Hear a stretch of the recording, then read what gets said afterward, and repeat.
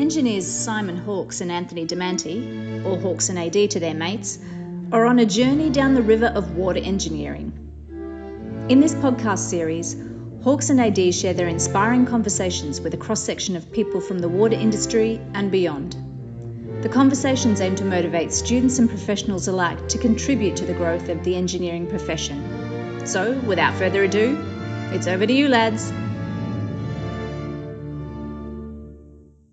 Hello, listeners, and welcome back to another episode of The Good Drop, a water industry flavoured podcast. My name's Simon Hawkes, and I'm here again with my co-host, AD, for hopefully what will be another interesting conversation with a civil engineering professional this time. AD, how are you going? Good, Simon. Thanks very much. Hello, everyone. Great to be with you. So, Simon, the day has finally arrived. As you know, when we first founded The Good Drop with Hawkes and AD, this guest was one that we were very keen to bring on and hear about his story. I suppose what makes it especially exciting for me personally is that I haven't connected with this person since graduation day from James Cook Uni in Townsville, and that was over 25 years ago. Yeah, I think that's it's a really great lead-in. You know, the reconnecting with old alumni. It's something I haven't, experienced a great deal personally. And so, definitely looking forward to today's conversation. Let me quickly introduce today's guest. That person is Todd Battley, who is AECOM's Chief Strategy Officer. And before that, he was AECOM's Chief Executive Officer for Australia and New Zealand. And look, I can't wait to hear about his career journey. Todd, really appreciate your time today. Welcome to the podcast. Well, thanks very much, Anthony, and thanks, Simon. It's great to be here. And after that introduction, I almost can't wait to hear myself speak. So let's start. Given we haven't spoken for quite some time, can you tell us who is Todd Battley, but can you do it in a way without using the word chief? Okay. How about I start with Todd Battley's 48 and almost 49, so almost ready to turn the half century. A civil engineer by training, but the things that do occupy my mind and my day and my passions are as I'm a husband to Melissa, a father to three kids, occasional mountain biker. I'd like that to be a lot more, but it's hard to fit that in, and full-time taxi driver for the Battley crew. So I'm probably like many of your listeners. I juggle a household with 2 jobs, 2 dogs, and 3 kids. It's a busy life, and on top of all that, I fit in a bit of work for AECOM as well. So that's who Todd Battley is. Excellently done. All right. How about you tell us about your early years and upbringing, and I suppose what made you choose engineering as a career? Yeah, Simon, that's a really good question. It's actually one I reflect on a bit now, not so much for myself, but I've got teenage children, and my eldest son who's 16, he's selected senior school subjects, and he's thinking about what he might want to do at the end of school. And so you kind of can't help, as you're trying to coach him a bit and reflect back what you see his skills are, my eldest son's skills. I was thinking about myself, what decisions did I make then, and was I particularly kind of engaged in that, or did I just fall into it? And to be honest, it's what you realise is it's a very young age to be making those decisions. Absolutely, yeah. So that's the first thing I'd say. So I grew up in Townsville, which is regional North Queensland.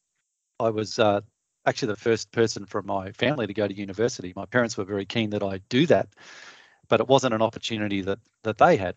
And so I was really excited about going off to James Cook University, where I met Anthony and a bunch of other colleagues, and graduated as a fairly small civil engineering class at the end of it. I'm pleased to say I still bump into it. Many of those people either on LinkedIn or sort of occasionally at an industry function.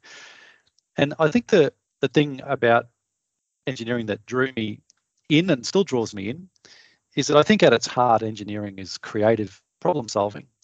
I used to say to Engineers Australia when I would have a bit to do with them, I think we overplay the whole maths and science thing. Sure, there's maths and there's science, but actually the really fun stuff is when you solve a problem that makes someone's life better. And whether that's a water problem, a flooding problem, a roads or transport problem, or whatever it might be, I just think that's just the greatest buzz. So that's probably what got me in. I wasn't the world's best mathematician. I'm still not. I'm doing grade 11 maths for the second time, for the record, with Chester, and I'm probably a bit better the second time. But I think that solving problems is what got me hooked. And in fact, and this would be on my encouragement to any of your listeners who are at university, perhaps, I found the workplace so much more interesting than uni itself, because applying that became far more practical and high speed. It had a high cadence to the need, which for me has been a buzz for more than 25 years now. Fantastic words, I've got to say. So you mentioned you're at AECOM. Can you tell us about your journey so far, and if you can summarise your roles for us? Oh, sure, Simon. I've been very fortunate. I started off as AECOM actually at the end of my third year of uni, when many of us were looking for part-time work. I used to work. I had my own little mowing business, which was a terrible job in North Queensland through the summer. Very hot. My word, it was a long time after I finished that before I could look at a lawnmower again. But in the holidays, I used to try and get a job with anybody really that would employ me over that sort of 12 weeks of summer, and to earn a few bucks to put them in the bank for what was the long winter of uni with not much money. And I was very fortunate in getting a job with a company that became AECOM at the time in Townsville. And so I worked for 12 weeks there at the end of my third year of uni. And at the end of that, I had a great time. I had a really fun time. It actually made my fourth year a dream in a way, because I could see where this was all headed, which, let's face it, most of our professors at uni probably weren't sure where it was headed, but that was really good to see it in practice. And at the end of that last week of that 12 weeks of school holiday work or uni holiday work, the boss at the time sat me down and said, if you pass all your subjects in fourth year, we've got a job here for you when you finish. And I remember thinking, oh, how fantastic's that? And it might be a bit of a funny story, but that was the only job interview I ever had that moment. So I started as a civil engineer in the Townsville office. I ended up working all through kind of North Queensland on all sorts of different things.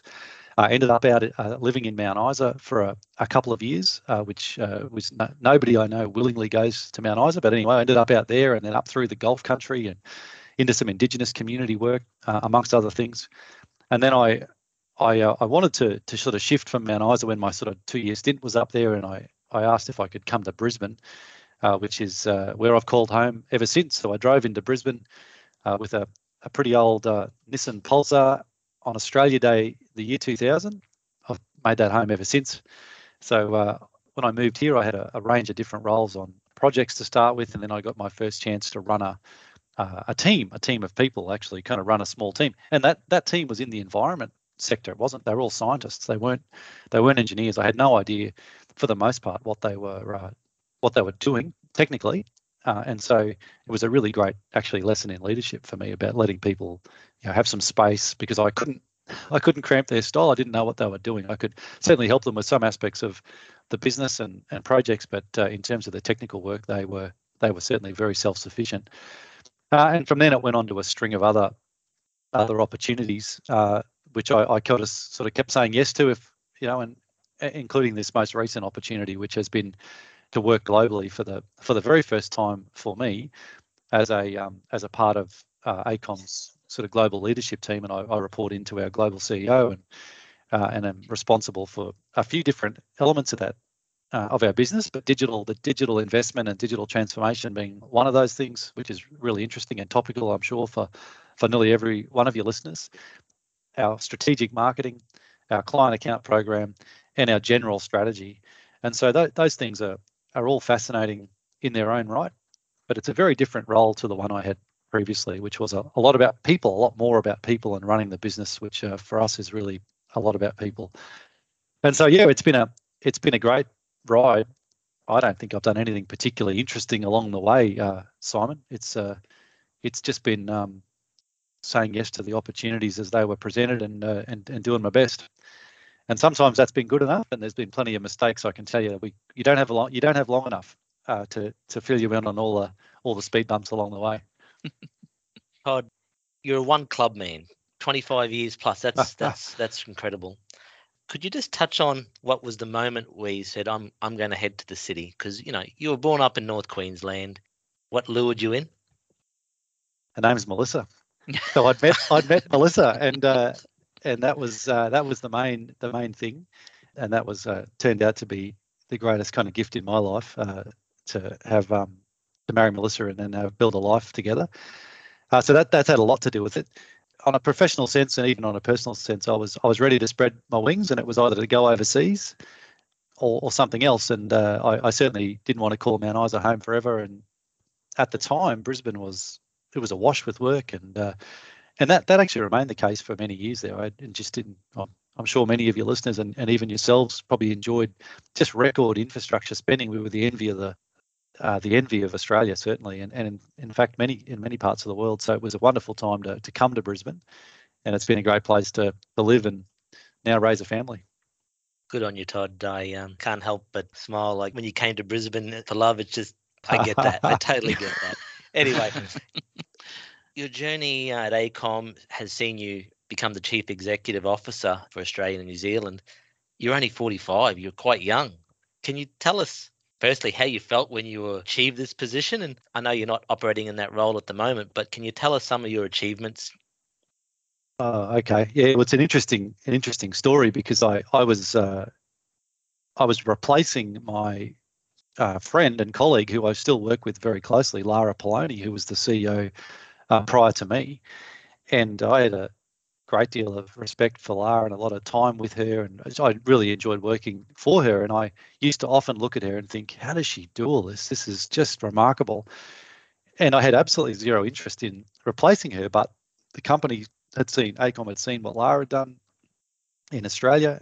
She'd done a wonderful job in really a turnaround job of coming in and turning the business around and sort of reshaping us and refocusing us as a company, really post the downturn in mining. I think most of the industry grappled with, but AECOM grappled with that as much as anybody. And Lara did a wonderful job in turning us around. And then, of course, the company saw that and gave her a promotion, and she moved to London. I can just recall getting this phone call completely out of the blue saying, what do you reckon? Are you up to take over? And I thought, take over what? What do you? And anyway, I actually had to go and think about it, to think whether I could do the job, whether I could balance my family stuff and what I thought that role would do. And so I actually felt pretty daunted, to be honest. I didn't feel like I'd made it. I felt a bit like an imposter. I thought, oh, wow, I'm taking over from our best loved ever CEO in Australia and New Zealand. I don't know how you go up from there. And so there were probably two things I reckon that we did as a team, and it wasn't me, but it was we built on the success of that Lara had set the foundation for. So that was the first thing. And I think that's important in leadership. You've got to recognise that even as bad as anything is or as good as it is, there'll be some things that have got to be changed, but actually there's lots of really good stuff. And so building on that momentum is really key. So that was the first thing we did. So that was, I consider that number one achievement. It wasn't even mine, it was Lara's, but it was actually to not stop that. And the second thing we were able to do, and I think this was, again, a testament to the team that I worked with and the team that's still there, is be incredibly focused on what we wanted to achieve in terms of the strategy for the business, which meant saying no far more than we said yes. But as a result of that, I guess we looked back at how we sort of sailed through the start of the COVID period and the like, and we were accelerating then as a business in terms of market share and the things that we were measuring as important, client service. And I just felt like we were really just getting started, and then this new opportunity came along. So there was a little bit of me, just a little bit, that wanted to hang around for a couple more years because I reckon it was going to get really interesting. But anyway, we didn't get to. I didn't get to do that. But the team has carried on some of that good work and made other changes as well.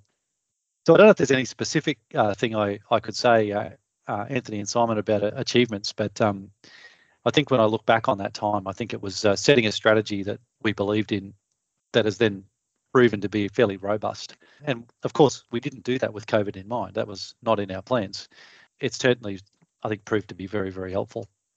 Yeah, talking to you today, Todd, Anthony and I, we've got some pillars, you might say, for the podcast in terms of what are the kind of the big picture ideas that we're interested to talk to people about. And leadership is definitely one of those. It's always about the team, isn't it? The success in such large organisations in which we work, you can't do these kind of things and achieve such success without, strong team. And Simon, I think just on a personal note, the leader does play a role, there's no doubt, in terms of setting a tone, but actually the leader is just one part of a team. And so that, in fact, without a team, you don't need a leader. There's no leader on their own. There's none. And I think the really good ones that I've worked with and worked for have found a way to make all the big decisions a joint one, and for us to all feel like a bit of reflected sort of glory in the good stuff, and they've often taken the heat for the bad stuff, even if they didn't have anything to do with it. I've certainly enjoyed that about the leaders I've worked with and for, and even and in Troy Rudd, my current boss, so I see that as well. I think those things are universal across cultures as well. From what I've seen, I think it just makes sense to us to want to work together, to want to collaborate, to want to learn from each other, and to kind of want to do it in a safe way that we feel like we can be a bit vulnerable and expose what we maybe don't know, so we can learn from others. You've touched on some of your responsibilities now in your current role, particularly digital transformation, digital tools. Can you elaborate a little bit, and maybe not so much specifically in an AECOM sense, but more broadly, in terms of that whole digital transformation? So Simon, Anthony, I think it's a fabulous time to be in the industry, and it's actually a responsibility on people like us on the call here who have been around for a while to make sure we make this transition a good one for people. And my motivation for being involved in our digital work and the digital work of the industry isn't because I'm a digital person per se. I'm not. I'm a civil engineer, and my background in digital is not very deep. But it's because I can see that the world will be more digital in 5 years than it was 5 years ago. It's a one-way street in my view. And so we can either embrace that and as a result deliver better projects for our clients and our communities, or we can sort of rail against it. And it just makes sense to me that if we embrace digital technology in all of its forms and find a way to make the clients and our projects the hero of that particular change, we will deliver better. I'll just give an example. It's got nothing to do with engineering, but it's one from our personal life. We've got Melissa and I have a young son called Max. He's nearly 9 years old, the youngest of our kids. And he's got a little eye problem, which is a bit unique in that if the eye problem with one of his eyes was in an adult, it would be fixed with day surgery. In and out in a day, go home. I think a week later you'd pull the patch off and that'd be the end of it. Really simple. But he was one of the youngest people to ever observe this problem in a kid. So it's typically something they observe in adults, probably over 50. And here he was about 4 when this was, and so the ophthalmologist, who's a terrific guy, the first thing he did was offer a second opinion. And the second thing he did was reach out to his network and collect all the data all over the world. Where has this happened before? How old? What was the outcome? Etc. Now, that's all, of course, not personalized data. I have no idea who those patients were, but I suddenly had all this data. Fantastic decision-making tool as a parent sitting there, and fantastic for him because it wasn't just his experience. We were now drawing on this particular, the experience of this particular problem all over the world. And I think about that all the time because there's many times when we're designing things or we're trying to solve that problem that we started off talking about. How much more powerful, how much quicker, how much cheaper, how much more effective would it be if we could draw on the knowledge of the world a lot more quickly? And we don't do that. So our industry has been very committed to 2 dimensions and PDFs and drawings and those things, and that's great. But we need to embrace 3 dimensions and we need to embrace data. And not in the way that social media embraces data, but in a way where we structure the data that we put into our designs, our advice, our reporting, so that we can get it back out and we can have insight. And from insight, we can give better advice. So that's what I see as the big kind of idea here. It's not to take away the need for engineers or scientists or planners. It's actually the opposite. It's to give them better tools so that our clients and our communities get a better result. Because I think that's ultimately what we're called to do. That's the great charismatic purpose of the profession. And I think this digital technology can definitely help that.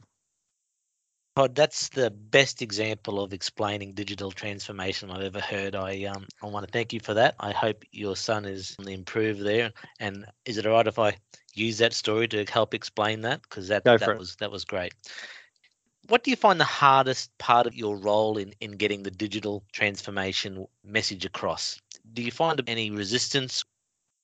Oh, Anthony, it's interesting. So I usually start off, if I've got to pitch something to somebody on this topic, I always start off and I say something along the lines of, particularly if it's a big group, anyone in the room, put up your hand if you think the world will be less digital in 5 years.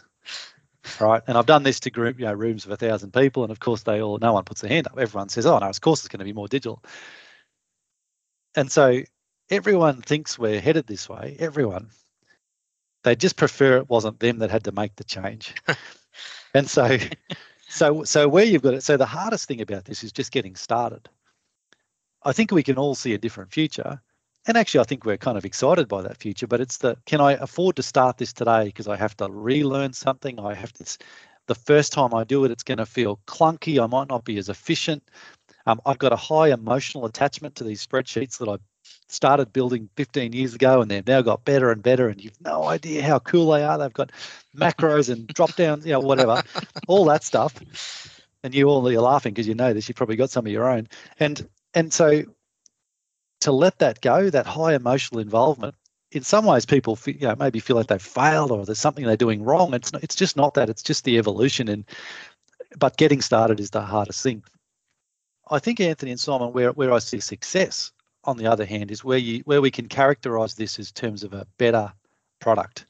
Because I think our profession deeply cares about the product. They deeply care about the infrastructure, the project. They care about that. And so if digital is a way to a better product, that's actually quite motivating for them.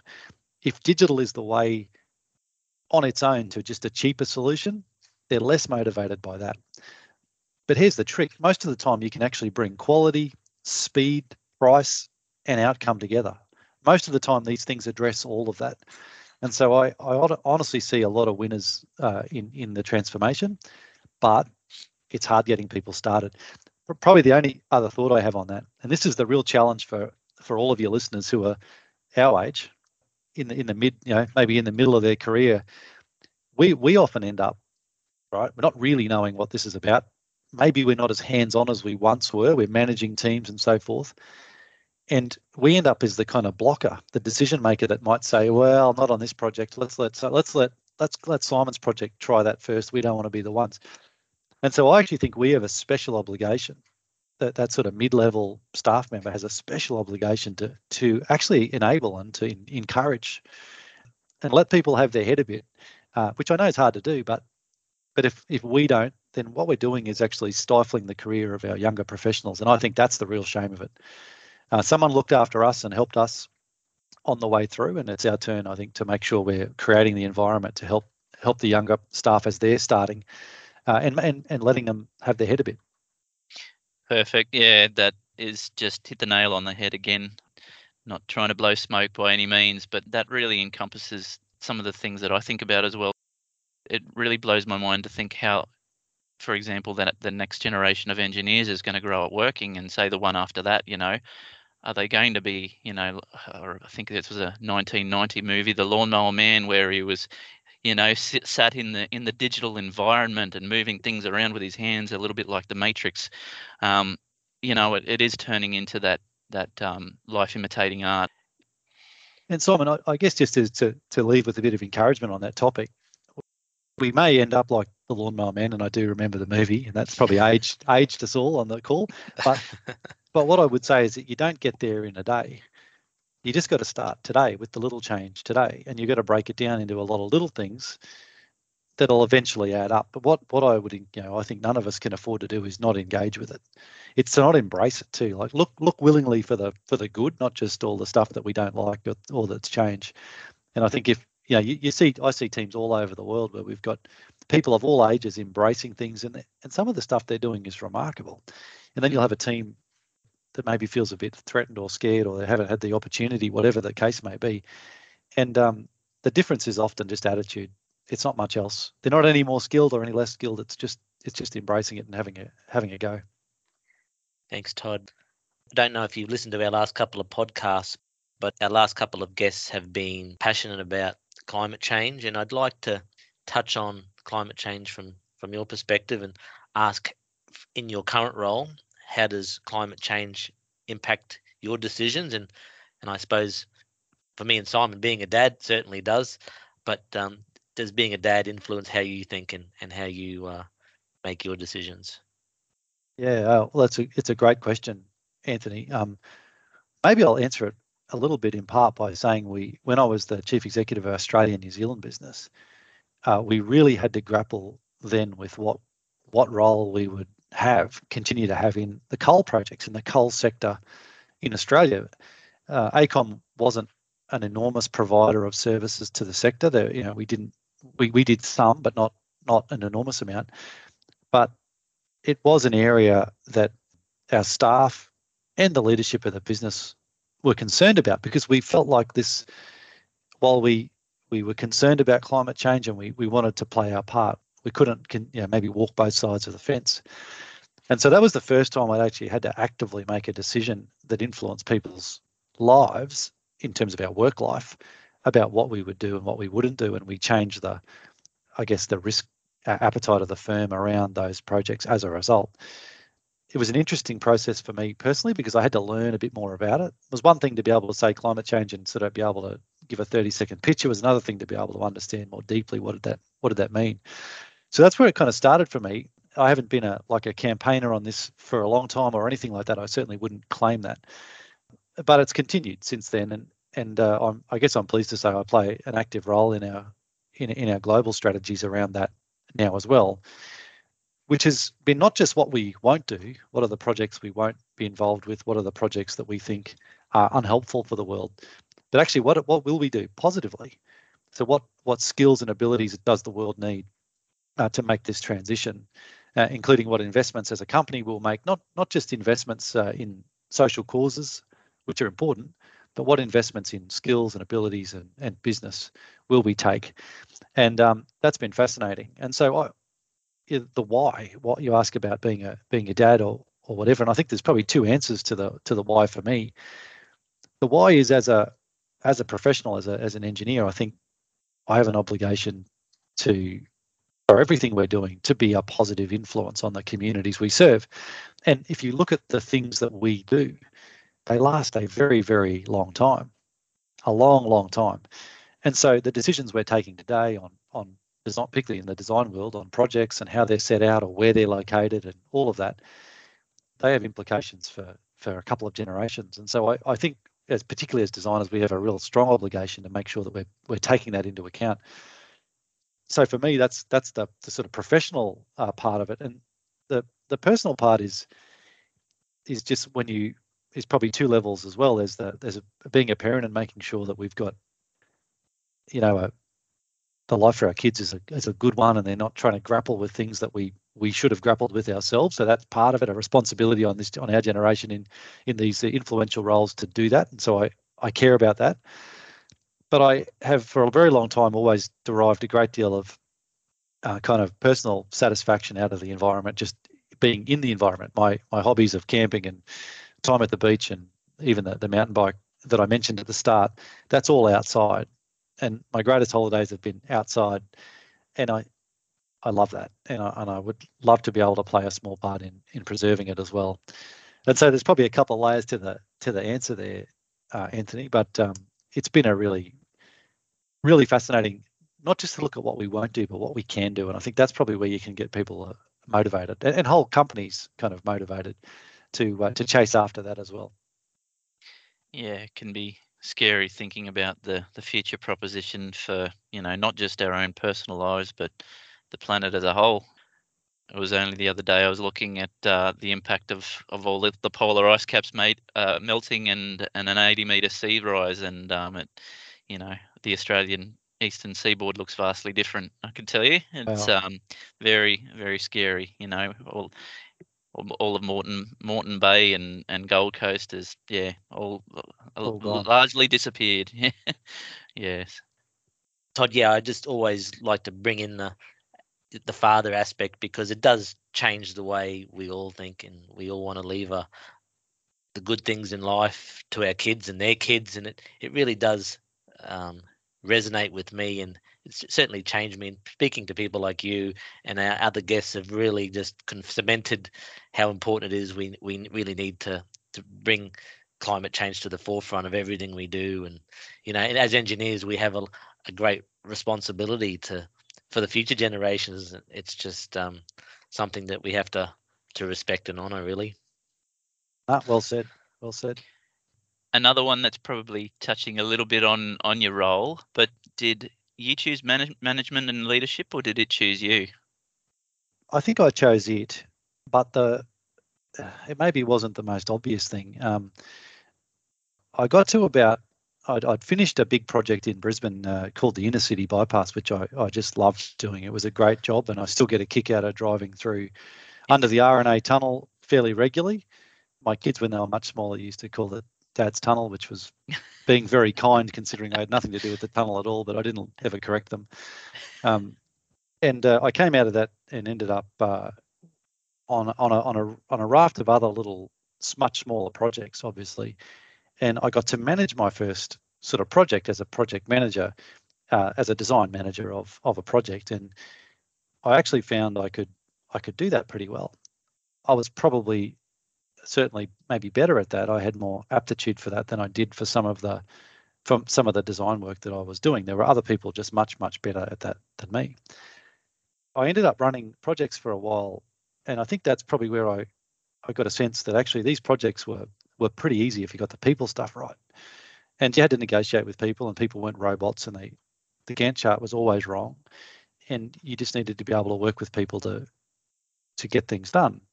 And that didn't matter if they were inside AECOM or whether they were partners or whether they were sub-consultants or whoever at the client, didn't matter. I kind of developed some skills there without necessarily trying, Simon, but I was a bit, to be honest, I was probably a bit, I don't know, I didn't look at the sort of corporate life and think, oh, I want to do that. I've never thought that. But I just thought I could do people. I could do the people bit better than I could probably do the numbers bit. And after I've been doing that for a while, that became a bit clearer. And then I started looking around at some of the teams that were being led, and I used to think, man, that boss is just killing those people. Why does he do that? Like, that's so frustrating. You can just see how frustrated they are. And, we've probably all had a boss or two over our time that maybe frustrated us. And I used to see that and think, oh, if I ever get a chance to run one of these teams, I am never doing that. That's just awful. And so I kind of made a choice at some point through there, probably fairly actively, if I recall, that I wouldn't mind a shot at doing this because it couldn't be done much worse. Like, there must be a way to make this a bit more enjoyable for our people. And so my initial motivations were all about our people, and they remained that way for a while. But what did change as well for me is I started to think about our shareholders, right? So AECOM's a publicly traded company. Now, all of us on the call and all of your listeners will be shareholders too. We've all got super funds. We've got investments as well, perhaps. And even if we're not at all interested in any of that and we can't stand the thought of a shareholder, if we've got super, we're shareholders. And and no one looks at their super statement every year and think, oh, geez, I wish it didn't go up that much. They love the idea that it performs well because they're people. And I've got parents that are retirees that rely on income from their investments as younger people, and they're just people. And so I started to see our shareholders as people too. And so in my mind, I developed a bit of a model in my head that kind of led that I've kind of still used to this day. That it's our businesses, most businesses, I think, are probably held up on a three-legged stool. We've got our people, our clients, and our shareholders, our owners, whoever owns the business, whether they're internal or external, doesn't really matter. And my job has always been to be imagine like a spirit level that you're stuck on top of a flat surface. It's to try and balance that between those sometimes competing objectives of the groups. So I know our clients always want a bit extra for free, and maybe that's okay sometimes. But actually, if that's at the expense of our people, because we have to flog them and work all weekend and overnight, all the time grinding stuff out, well, that's not very fair. That doesn't feel like a great deal for them. That's not a great sort of situation.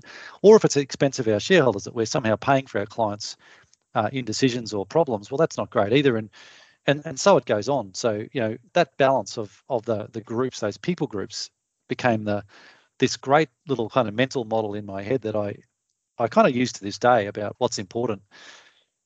So it didn't. I chose it, Simon, to answer your question, but it wasn't an immediate thought of, geez, I really think I should take a life in the corporate world. That was far from my mind, and that's kind of evolved over time. Just hearing you talk made me reflect of when we went to uni together. To me, what my takeaways were, you were always a people person. You had something very different to the rest of our group. The way you communicated, the way you worked together in teams was really something special. And it does not surprise me where you've ended up in a corporate, in a leadership role, because you had something. Did you know you had something then? Or you were a little bit different in the engineering class? Well, I knew I needed you guys because I couldn't do the maths like you guys could do the maths. So let's be fair. There's different skills, right? And maybe I could do some of this stuff differently, but I definitely didn't see myself as different in that respect. I think I think we all kind of as we get mature a bit and get a bit older, recognise the things we can do a little better than maybe our peers, and I think that's a great thing. I don't think that's an arrogant thing. I think that's I think it's an important thing for teamwork to know this is the bit I can do. And if you can humbly serve your colleagues and friends by doing that well, then that's a great contribution. But at the same time, recognizing where others can contribute and you can't. And so that's kind of how I see it. I actually am a fairly simple fellow, and I think that's probably helped in some of the communication, because ultimately I need it to be simple for me. And so I've never kind of got beyond just trying to always simplify the message. So I don't know, Anthony, it's a work in progress. I've always thought about the other triumvirate in terms of your three-legged stool analogy, as far as time, cost, and scope. And yeah, no, it's an eye-opening way to think about it. And 100%. I mean, it always comes back to the idea that we are relational individuals, and I guess bigger masses, but it's all about the relationships that we share. And you're 100% spot on again in terms of, it's about solving the people issues. The technical issues, individual A or individual B can work them out, within defined parameters. But solving those people problems are really where those soft skills is where everything lies in terms of things being successful. So it's good reflection, and probably leads me into my next point, because I think it's fantastic advice. But do you mentor, and what other advice would you give younger professionals in helping them find their path? Yeah, Simon, I do mentor, and I have a mentor. So I think that's the first thing I'd say is there's a chance. We're all learning. We're always learning. So I think I'd encourage you to seek someone out you can bounce your ideas off. And I've got a couple of friends that I regularly would chat to, not on any kind of fixed basis, but on maybe, I don't know, 5 or 6 times a year we'd catch up and have a chat about things. And they've both been further down this track than me, and so that's really helpful, because they often can give you they see things differently. They have they're both a bit older than me as well, so they have a perspective and a wisdom that we're all still gathering, I suppose. And yes, I do mentor, because I think that's really fun. Actually, I have a reverse mentor inside the business, which is fun. It's a younger professional, and he's in the US. His name's David. He's a great guy, and I get to see the world through his eyes, which is just fascinating. And so I'd encourage that. I mean, you go from thinking you're the young guy to suddenly you're just not the young guy anymore. And so it's great to be able to kind of see that. So I do that. And I also have people I mentor in the business, and a couple outside as well. And not in any formal way, but people feel like they can ring me and have a conversation about things. I think it's great to be able to do that. And I learn as much as they do, I suspect, in those interactions. It's always fascinating. But we need each other. That's the thing. We can't do it on your own. You don't need to. But yeah, mentoring is good fun. Yes, being a mentor and a mentee, you get wisdom both ways. Can I ask you, with your younger mentees that you deal with, do they often pick your brains about how to become more strategic or how to introduce strategy into their work? It's something that I'm pretty keen on, because I don't think I'm overly strong in strategy. So I'm also trying to learn from you. So what have you got to share on this? Keep it simple. Well, so to answer the first part of your question, sometimes they do. Yeah, sometimes they want to do that. Sometimes they just want to get a pay rise too. That's part of it. There's all sorts of motivations they have, but sometimes it's all about that. I think our young people, when they talk to me, they really have maybe a sense they want to get an insight. What is this really like? Because it seems mysterious, a chief strategy officer. That seems mysterious. That could be cool, or it might be a disaster. They don't know. So a lot of it's just trying to get an insight. To how to apply it in your work, I think it's interesting. There's probably more written about strategy than just about anything else. If you get on the Harvard Business Review site, and there'd be 25,000 articles at least. So there's no shortage of advice on this. I guess my favourite current bit of advice, or quote at least, is from, I think I'm going to attribute this correctly, I think it was Bezos from Amazon, who said, everyone knows what should be done, but actually doing it, that's an entirely other thing. And it's kind of like that with whether it's saving money for your retirement or getting fit or all that stuff. And so I guess my tip on strategy of two things. One is to echo Bezos. It's one thing to have a strategy. It's another thing to actually deliver on it. And I think that's much harder and less sexy. Coming up with the idea, that's fun, but actually coming up with a plan, that's more difficult. Or executing on it. But the other thing is that I don't know as I get older that there's good or bad strategy so much as there's just the strategy for the situation, and you have to make a choice and then be good enough to execute on it. And so that would be my advice to anyone who's looking to be a bit more strategic in their work, is make a choice, review it regularly, don't be afraid to change, but actually execute on it. I think it's not that complicated, but doing it's the hard thing. Great advice. Simon and I, what you'd probably call coalface type engineers, we are still in the technical space, and as people like that, we get a lot of satisfaction on seeing our designs come into reality during construction. Where do you get your satisfaction from with your work? Yeah, that's a really good question.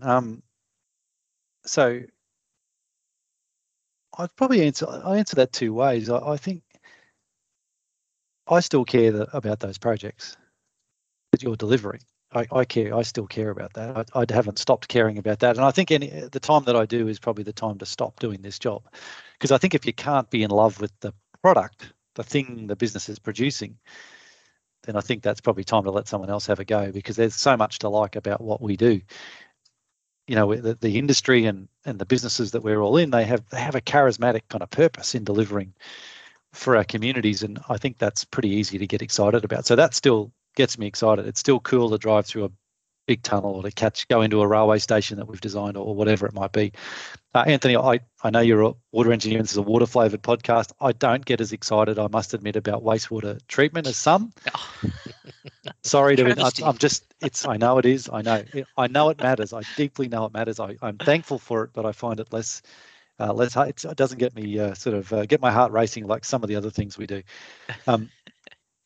But in my day-to-day work, the thing that does probably two things get me really, I guess, excited, or you get really great satisfaction.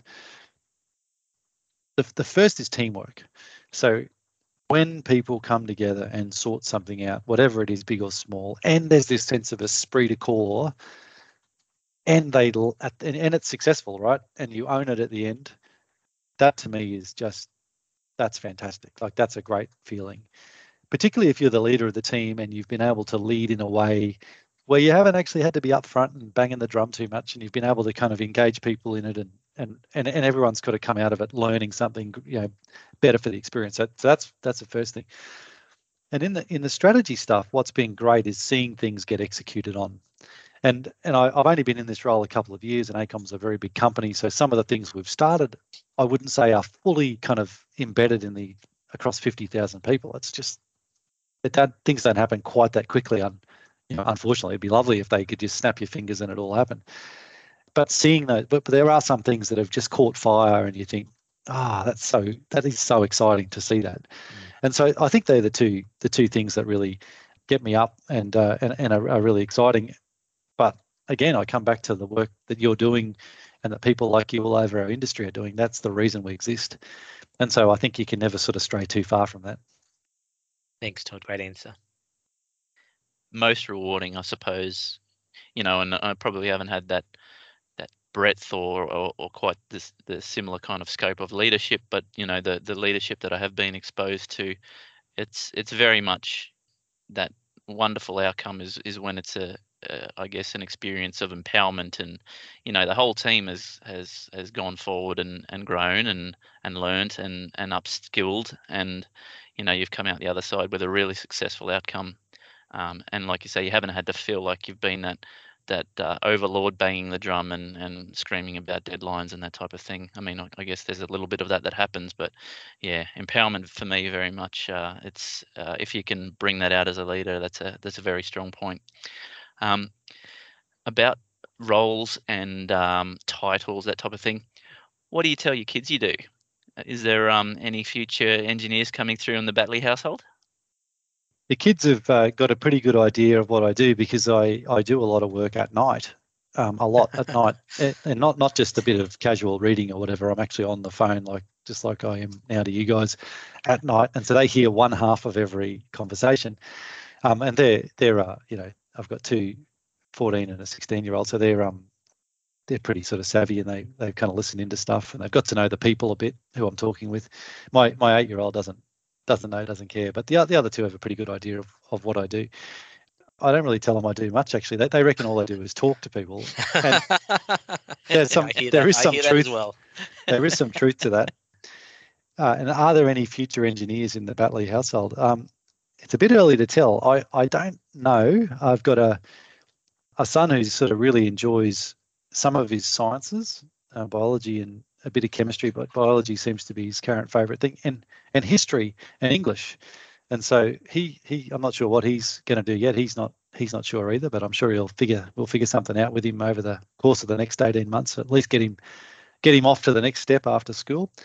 I've got a daughter who the idea of being an engineer, she just rolls her eyes at me, and that seems very far from her ideal at the moment. But you never know. She's only 14. She could change her mind. And Max, our youngest, I think he's going to be an artist. He's mad keen on drawing. He just draws constantly, to the point where we buy a ream of paper from Woolies every maybe 3 weeks, and he gets through an entire ream just with sketches and drawings. So I think he's going to be an artist, and we're just hoping that he can be famous in his own lifetime. Because many artists aren't.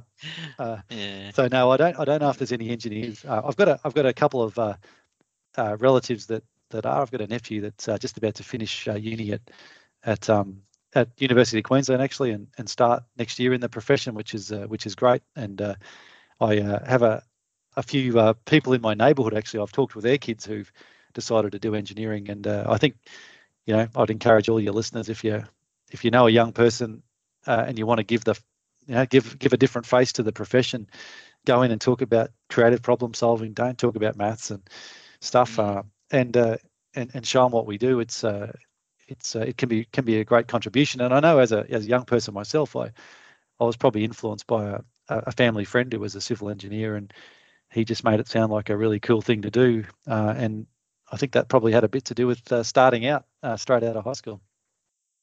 Todd, I was in a workshop yesterday, and the way the workshop started was, okay, everyone, what did you want to be when you were in primary school? Todd, did you just answer that one for us? I was probably going to be batting number 3 for Australia. Hang on a sec, just time out a bit. That is exactly what I said. Is that right? Well, we would have been up against each other. I might have been number 4. You could have had the 3 spot. That's fine.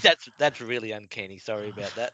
That must have been whatever. I'd got over it. I'd got over it by the time I hit high school. I was pretty sure it wasn't going to happen, I think. Yeah. Well, Mr. Ponting made sure of that. Yeah, that's right.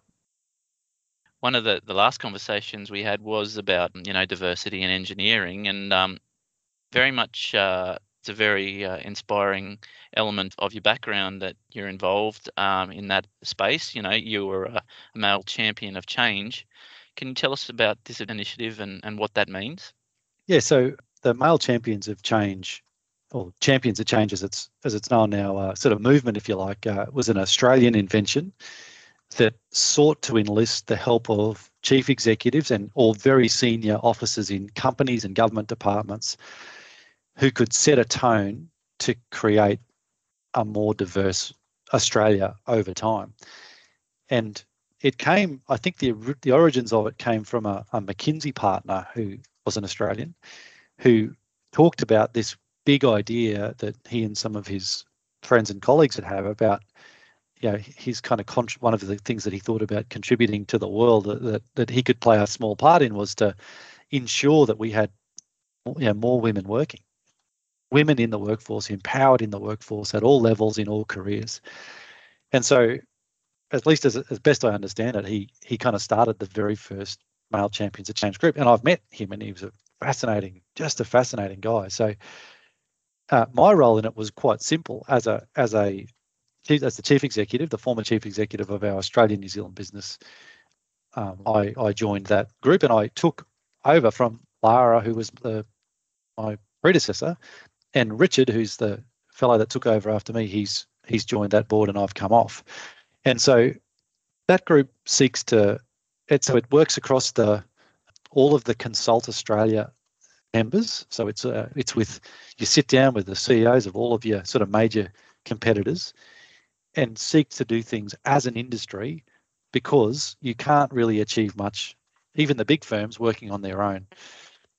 And we were focused on increasing the number of students in high schools being exposed to engineering. In fact, there was a fair bit of research to suggest that even in primary schools, that particularly young girls were being influenced one way or the other about things like maths and science. Making sure that at high schools that the great sort of maths and science students at maths and sciences were being encouraged, and that engineering was getting a good look in at people were wanting to take that course, and people graduating with great grades from high school, men or women, have a lot of options, whether they want to go into finance or they want to go into banking or they want to go into a million other things, and engineering was one of them. So that was part of it. That was a small part of what we did. But then what we did that was really where the rubber hits the road is that we shared fairly openly in all of amongst the firms, the initiatives we had in place to improve gender representation and really importantly, the experience of women in the workplace. And so we would talk actively about what's WSP doing, what's AECOM doing, what's AECOM doing, and we would share best practice and look to apply those things. So as an example, equal pay audits happened. In fact, I think all of the firms are doing that. And so what that means is we look at people at the same level with the same experience in an organisation, male and female, and just make sure that if that they were being paid right, that there wasn't a gender pay gap on a like-for-like basis. So it wasn't just a feel good or a statement around trying to achieve something that was across all of society. We were also trying to make our firms, and not just our firms, but the industry that we had influence over. We were trying to make it a pocket of excellence, and we really wanted we wanted more women to come into the profession, but we wanted them to stay in the profession as well. And that was really, I guess, how I'd summarise it in a short way. There were some interesting things that came out of that I think all of the firms have adopted as well. Things like parental leave, where we're encouraging more young dads to take leave. I think many of the firms introduced that as well. So there was, I used to say if it was good for women, it was going to be good for all of us. Most of the great initiatives actually had broad applicability to improve the culture of our firms, and indeed, hopefully, the industry. All great work. It's very important we have more women to round us off. You just can't be male dominated. It's just you don't get good teamwork. You don't get good diversity of thought. It's just so important, and I'm glad there's been a real change in the industry. I'm hoping what is it, Simon? 1 in 6 or 16% representation. 16, somewhere in that range. I hope that's on the increase. So good work. And guys, the number one thing we can do, right, is while that intake into universities is not 50-50, and that seems a way off, what we can do is absolutely make sure that the experience of women in our industry is fantastic, so they have no reason to leave.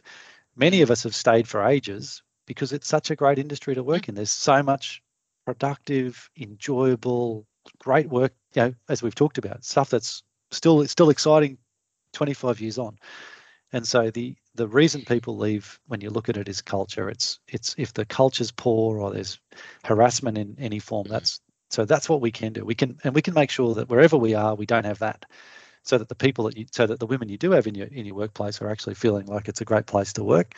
And if we can do that, we can make sure we keep the people in the industry. We don't have too many engineers. There's not too many. We have a skills shortage, so we can't afford to just draw on 16% of women in the intake. We need more. That's for sure. Todd, how do you unwind? What are your passions? It's a great question. I have I mentioned the mountain bike. I ride a mountain bike. I have done for about 30 years actually, since uni, and I try and get out once a week on that with some mates of mine. Most of us have ridden together for maybe 15 years or so. We used to be fit. We're now less fit. We're less fit, but the conversations over coffee have got probably more interesting. And so that's both a fantastic connection for me with these other guys who I really enjoy spending time with, but it's also great fitness, and it frees my mind. And so for me, I can feel when I'm not at my best at work or at home is when I haven't been out on the bike. I would love to do it a bit more, but I just honestly can't really find the time. I've also got a fair bit of enjoyment out of I volunteer at the local cricket club through the cricket season. My eldest plays cricket, and I'm the scorer and statistician for the team. That's great fun. I actually really enjoy that. I can sit there and watch cricket all day. Probably the thing that gives me the most satisfaction, particularly in the summer, is after all those years of not being able to look at a lawnmower, is to mow the lawn and to look back on the grass at home and think, I got all that done. It's all done. It's probably one of the only jobs I ever feel like I get 100% finished in any given week. So I actually find that quite therapeutic. If I can jump in the pool afterwards, that's even better. Do you still use a scorebook, or is it getting automated and digitised these days? You should see the Cricket Australia app is absolutely fantastic. So every kid's got your score on an iPad app. All of the stats from the entire game get sucked into a little portal that each player has. So everyone knows the score. Everyone follows along live on their phones. The kids know their average. They know every score, every catch they've ever taken. They can go back through 10 years of data. Steve Smith's on the app. You can see his stuff.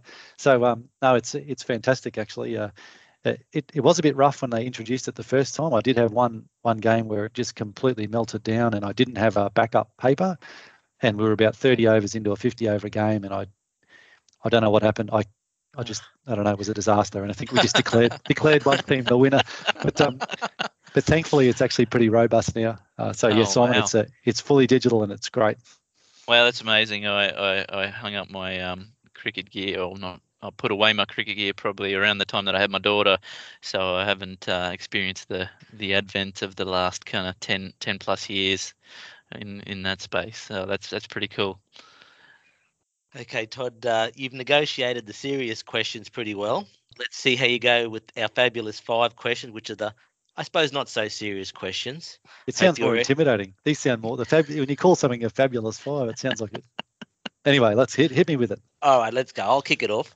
So, what has been the greatest piece of advice received, and who told you? My dad said to me, when you're faced with a decision, you're probably not going to get 10 out of 10, but the only way to get 0 out of 10 is to not make the decision at all. So just make the decision and get on with it.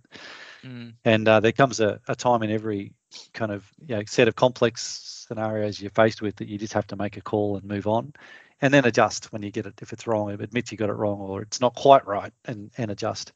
So that was his advice. It's I probably think about it most days actually. Yeah. I think that reminds me of Michael Jordan. You miss 100% of the shots you don't take. There you go. That's right. That's a good one. All right. Who would you like to share a dinner with, and why?